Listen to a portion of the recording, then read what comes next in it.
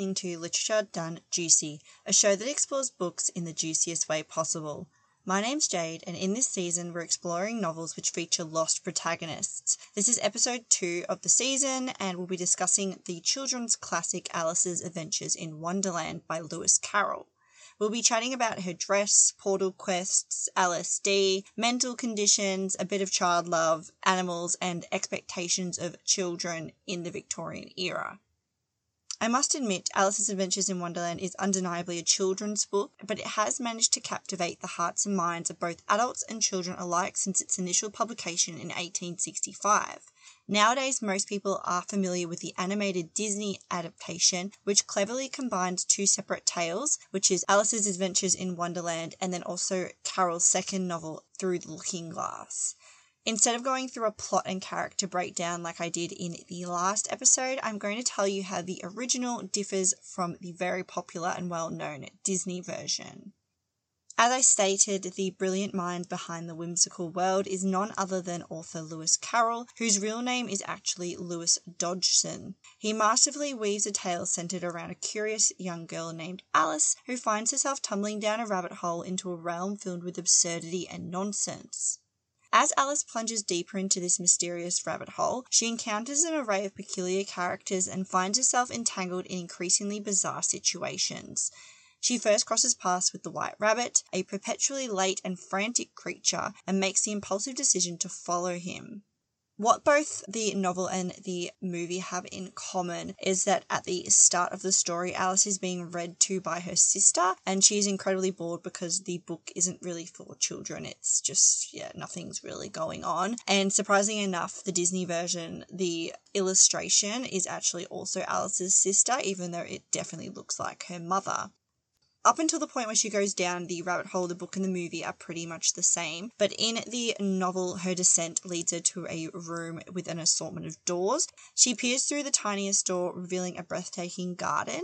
And she also notices a table adorned with cookies that boldly proclaim, "Eat me." Upon consuming one of these treats, she undergoes a series of size-altering transformations, one of which renders her enormous and prompts her to shed tears, which then creates a river. Throughout this peculiar experience, Alice subtly reflects on her own changing body, serving as a not-so-subtle metaphor for the journey of puberty. And this narration of Alice acknowledging that her body is changing is missing from the movie. Alice manages to shrink herself in the novel by using the White Rabbit's fan to cool herself down, and then she swims through her own tears and encounters a swimming mouse. She then keeps swimming and encounters a dodo and other animals who concoct a plan to dry themselves off with an unconventional caucus race, so essentially just running around in a circle. And then this circle was briefly referenced to within the Disney animated version. Following the race, the two versions of the story converge again at the White Rabbit's residence. The White Rabbit urgently informs Alice of his quest to locate the Duchess's glove and fan, and inside the rabbit's house, Alice indulges in another Eat Me cookie and grows large once more before becoming stuck in the confines of the house. To remedy this situation, the White Rabbit devises a plan to set the house on fire, leading to other animals to pelt Alice with stones, which miraculously transform into cupcakes when they make contact. Alice consumes one and then shrinks down smaller than her original size. So once she's shrunk down to this smaller size, Alice is fleeing the chaotic scene and she encounters a puppy while in this miniature state. She's overwhelmed with fear and she manages to divert the puppy's attention by throwing a stick and then escapes. Alice then eventually encounters the caterpillar who is perched on top of a mushroom. The caterpillar inquires, "Who are you?" to which Alice has no immediate answer. She decides to recite a poem, specifically Old Father William, in an attempt to define herself. The caterpillar imparts a valuable piece of knowledge, revealing that one side of the mushroom will make her grow smaller, while the other will make her grow taller. And with this newfound insight, she breaks off 2 pieces from each side, enabling her to control her size and continue her adventure. When the caterpillar actually leaves from this conversation, he remains a caterpillar, whereas in the Disney version, he turns into a butterfly. Alice's journey then takes her to an estate where she observes a fish delivering an invitation to a butler of the estate, which is inviting the Duchess to play croquet with the Queen. Alice boldly lets herself into the house and encounters the Duchess, the cook, and the Cheshire Cat. They engage in a curious conversation about the cat's grin, for the Duchess's patient wears thin, then Alice introduces the topic of the Earth's rotation, as you do. Unexpectedly, the Duchess entrusts her baby to Alice for nursing, and she walks outside, but then all of a sudden the infant undergoes a transformation into a pig and runs off. The Cheshire Cat then reappears and directs Alice to the Mad Hatter's tea party. At the tea party, there is no mention of unbirthday celebrations, but this is a party that is meant to last forever because the Mad Hatter had a dispute with time. Riddles and poems are recited endlessly, leaving Alice increasingly fatigued. She then decides to leave the party as she notices a door which is within a tree, and it returns her to the same corridor of doors which she encounters at the start of her journey. But this time she knows how to use the food, and she uses it to her advantage to navigate through the small door that had the garden on the other side. This pivotal moment in the story highlights Alice's growth and learning as a character, which is actually something that the Disney adaptation overlooks. Once she goes through the door into the gardens, she then approaches 3 playing cards who are diligently painting white roses red. Nothing happens to these cards, unlike in the Disney version where they're found out. Alice just simply keeps walking on. Alice is then forced to participate in a game of croquet with the Queen, which uses live animals as the equipment. At this juncture, the Cheshire Cat makes another appearance, and the Queen issues a decree for the Cheshire Cat to be beheaded, while the Duchess is released from the confinement of prison to deal with her elusive feline. And the reason for the Duchess's imprisonment is never explained within the novel. She's just in prison. The Duchess is brought to the croquet grounds, but the Cheshire Cat remains elusive. Although frustrated, the croquet game resumes, and Alice is introduced by the Duchess to the Griffin, who in turn introduces her to the Mock Turtle.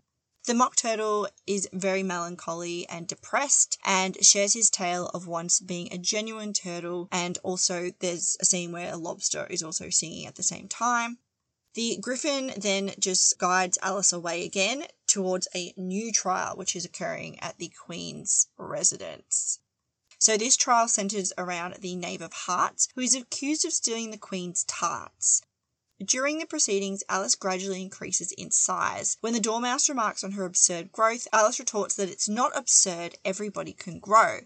She is then summoned as a witness, but the King, who is disturbed by her presence, orders her to leave. Alice refuses and boldly challenges the King and Queen's nonsensical proceedings, and in response they threaten to behead her, leading to Alice's abrupt awakening by her sister. So as you can see, there's definitely a little bit of difference between the two.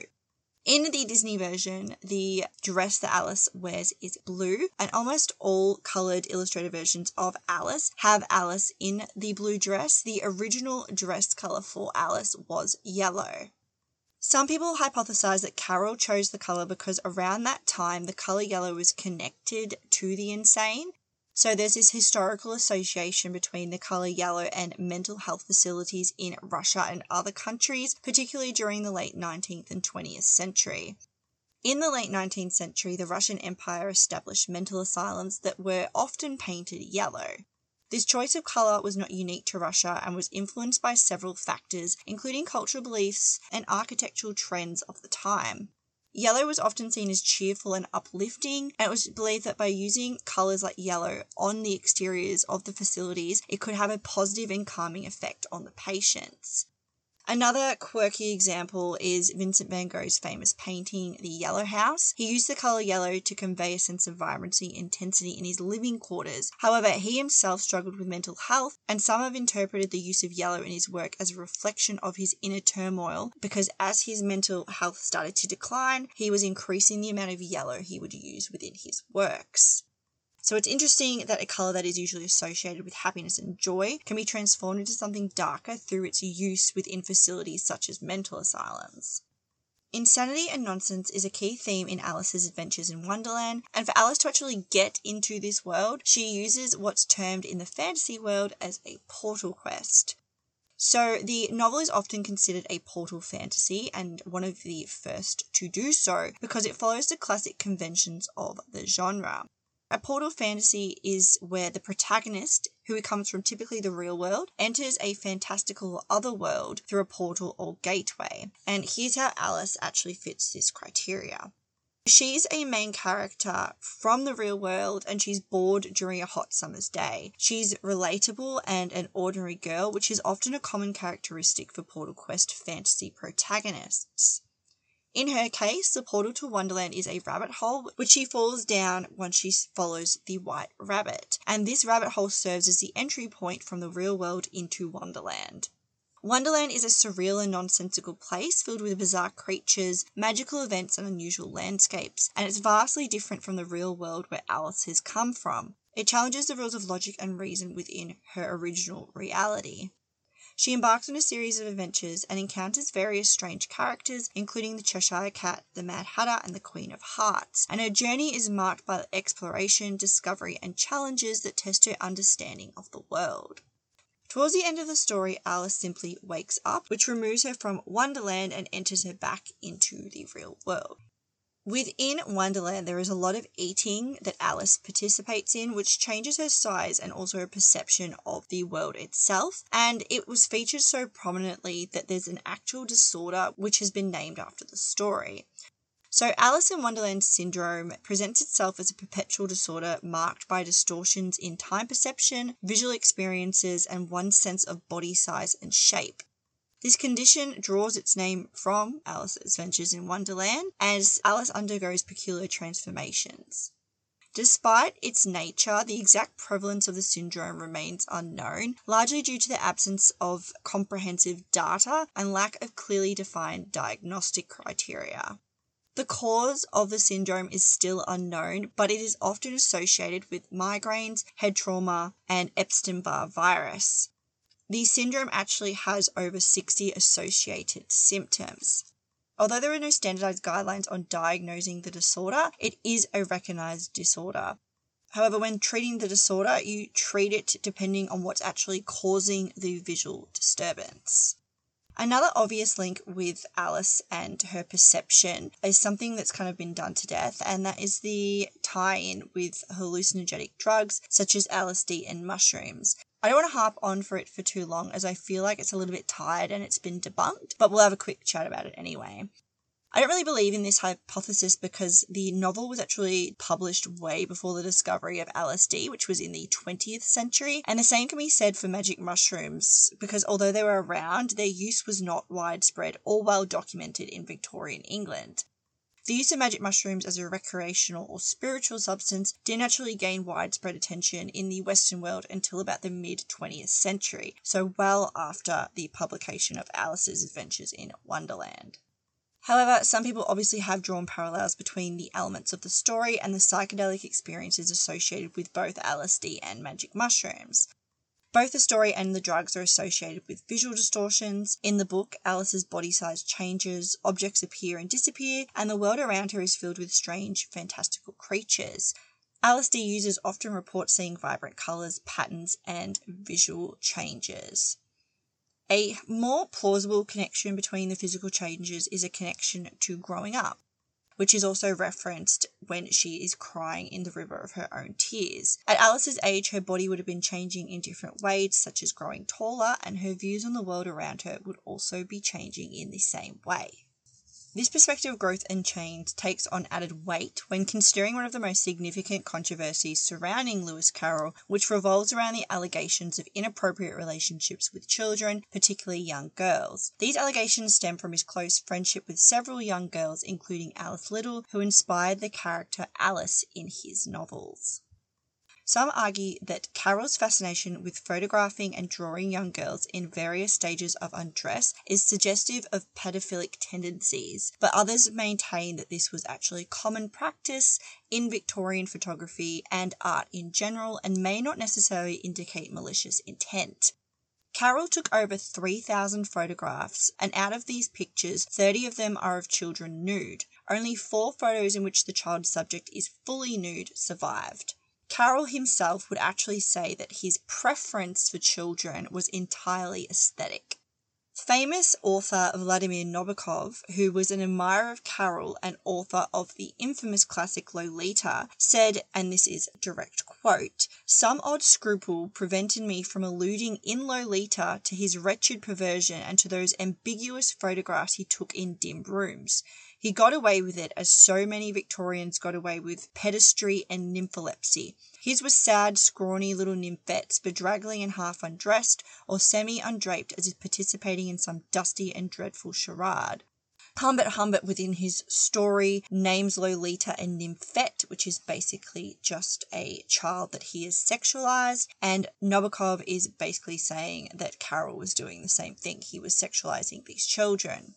The Victorians did have a concept of childhood, which had the notion of preserving child's sexual innocence. And for some children in the 19th century, the growth of photography served as a silent reproach on the faces of street urchins. So these are children who lived on the street who were just pulled aside and photographed. And this is also who Carroll used in some of his photographs as well. The Victorians did have a complex and evolving view of children, which was influenced by various societal, cultural, and economic factors. Attitudes towards children did undergo significant change during the 19th century, which was reflecting the shifts in social and philosophical thinking at the time. Schools prior to the late 18th century did very little to mark out childhood, and all children from toddlers to teenage would be mixed together in a class indiscriminately.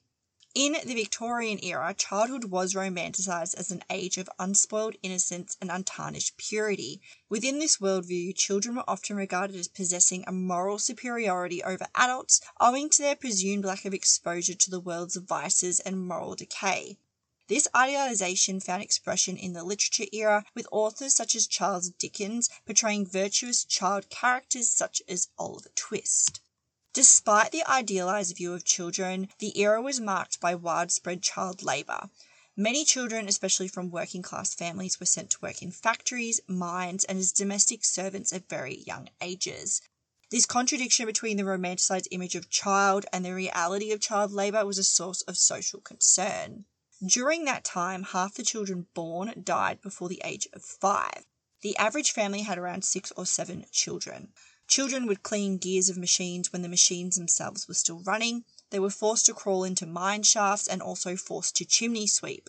The boys that chimney sweeped would often form deformities due to the practice and usually would have open sores, lung diseases, and also a special cancer coined chimney sweeper's disease, which was a cancer of the scrotum. Sometimes when the boys would get stuck in the chimney, other boys would be sent up to prick the feet of them with pins, or the occupants would light a fire to try and urge them out. On top of child labour, there was also many child prostitutes during this era. Child prostitutes from the age of 8 or 9 were not uncommon. Some Victorians were concerned that the children who participated in prostitution would have their morals removed due to the practice, but as a whole, people didn't really see a problem with it. These street kids, coined street urchins, were, like I said, photographed by Carroll, as well as his infamous photographs of Alice Little and her sisters. He stated that he aimed to document their lives, and many of the photos were taken in outdoor settings such as parks and open fields. These settings allowed him to capture the natural, unopposed expressions and activities of the children. Victorians loved Roman art, where there were paintings and statues of nude bodies, and this was commonplace within their society. When photography came out, Victorians were eager to take pictures, including ones that contained nudity, because it was considered art. Children were seen as innocent, so being nude in photographs was seen as a portrayal of this innocence and not porn. However, James R. Kincaid argues in his novel Child-Loving, The Erotic Child in Victorian Culture, that Victorian society exhibited a fascination with the innocence and vulnerability of children, which paradoxically led to the eroticization of childhood. He suggests that the suppression of open discussions about sexuality led to the sublimation of sexual themes in other areas, including the representation of children. His views are controversial, but certainly add to the sexualization of children debate, which is still ongoing in relation to Lewis Carroll's photography and relationship with Alice Little. At the end of the day, I guess we're looking at photographs and behaviours from a modern lens, so it's difficult to know the truth of what actually occurred and what the intentions were behind the relationship and the photos. Lewis Carroll exposes the power relationship of the adult and child within Alice's adventures in Wonderland. He shows a strong sympathy for the child Alice, who is thrown into a mad and disorderly world of adults. By sending the child into this adult world, Carroll subverts the social conventions and binary opposition between the adult and the child. The animals themselves can be seen to take the place of the humans within Alice's journey, and there are various scenes where she is belittled due to her age. Alice does participate in the discussion between the animals when they're trying to decide how they can get dry, and she's interrupted by the Laurie, and he states, "I'm older than you and must know better." Another example is the caterpillar, who ignores her questions and changes the subject of conversation and advises Alice to keep her temper when she asks them. The caterpillar is another example where he ignores her question, changes the subject, and then advises Alice to keep her temper. So observing Alice's perspective, it becomes apparent that the adult figures, or in this case the animals, exhibit qualities of absurdity, cruelty, irrationality, and also emotional volatility. These figures tend to succumb to fits of anger and engage in erratic behaviour, and they readily resort to punishment when they perceive others as inferior. Big case example is the Queen, off with her head. In her encounters with these rude adults or animals, Alice is characterised as a middle-class young girl who consistently displays politeness and impeccable manners. These animals demonstrate adult authority and absurdity and can be seen as representing figures of authority in Alice's actual world. They behave in an absurd way, reflecting her struggle to make sense of the adult world and its rules, also serving as a metaphor for puberty. On top of the changing views of children and how they should be viewed and treated, a similar discourse was actually occurring in the Victorian era at the time of this publication within the world of animals. Alice stumbles upon many animals during her exploration through Wonderland, and all of whom possess sentient and human-like features such as the white rabbit wearing clothing and the mock turtle exhibiting a human mental illness such as depression. The portrayals of the animals diverge significantly from other works featuring animals of that time. In this regard, Carroll's treatment of animals disturbs the established model of subjectivity which was upheld by the Liberals during that era and introduces disruptions into the education system. In 1845, animal welfare became entwined with state education, as the National School Society agreed that teachers should teach children to deal with animals in kindness within their lessons. The Victorian era witnessed a growing awareness of animal cruelty and the need for animal welfare reforms, and this is subtly addressed in the story through the Duchess's treatment of her cat, which is the Cheshire Cat, suggesting a critique of inhumane treatment of animals. Similarly to the vines in the ruins in episode 1 of this season, the animals in Wonderland act as an other. So the inhabitants of Wonderland adhere to their own unique and often absurd social norms. The Queen of Hearts, for instance, values arbitrary rules of off with their head as a means of maintaining order.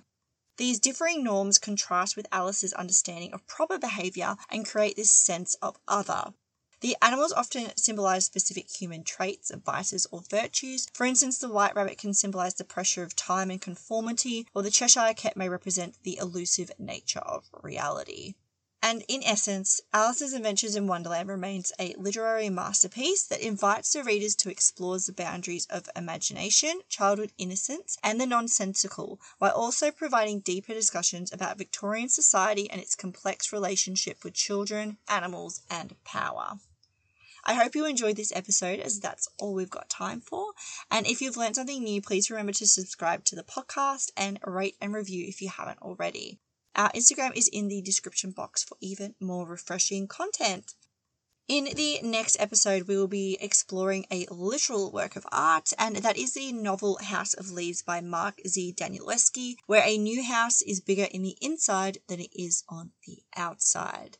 Stay juicy, and I look forward to chatting to you next time. Bye!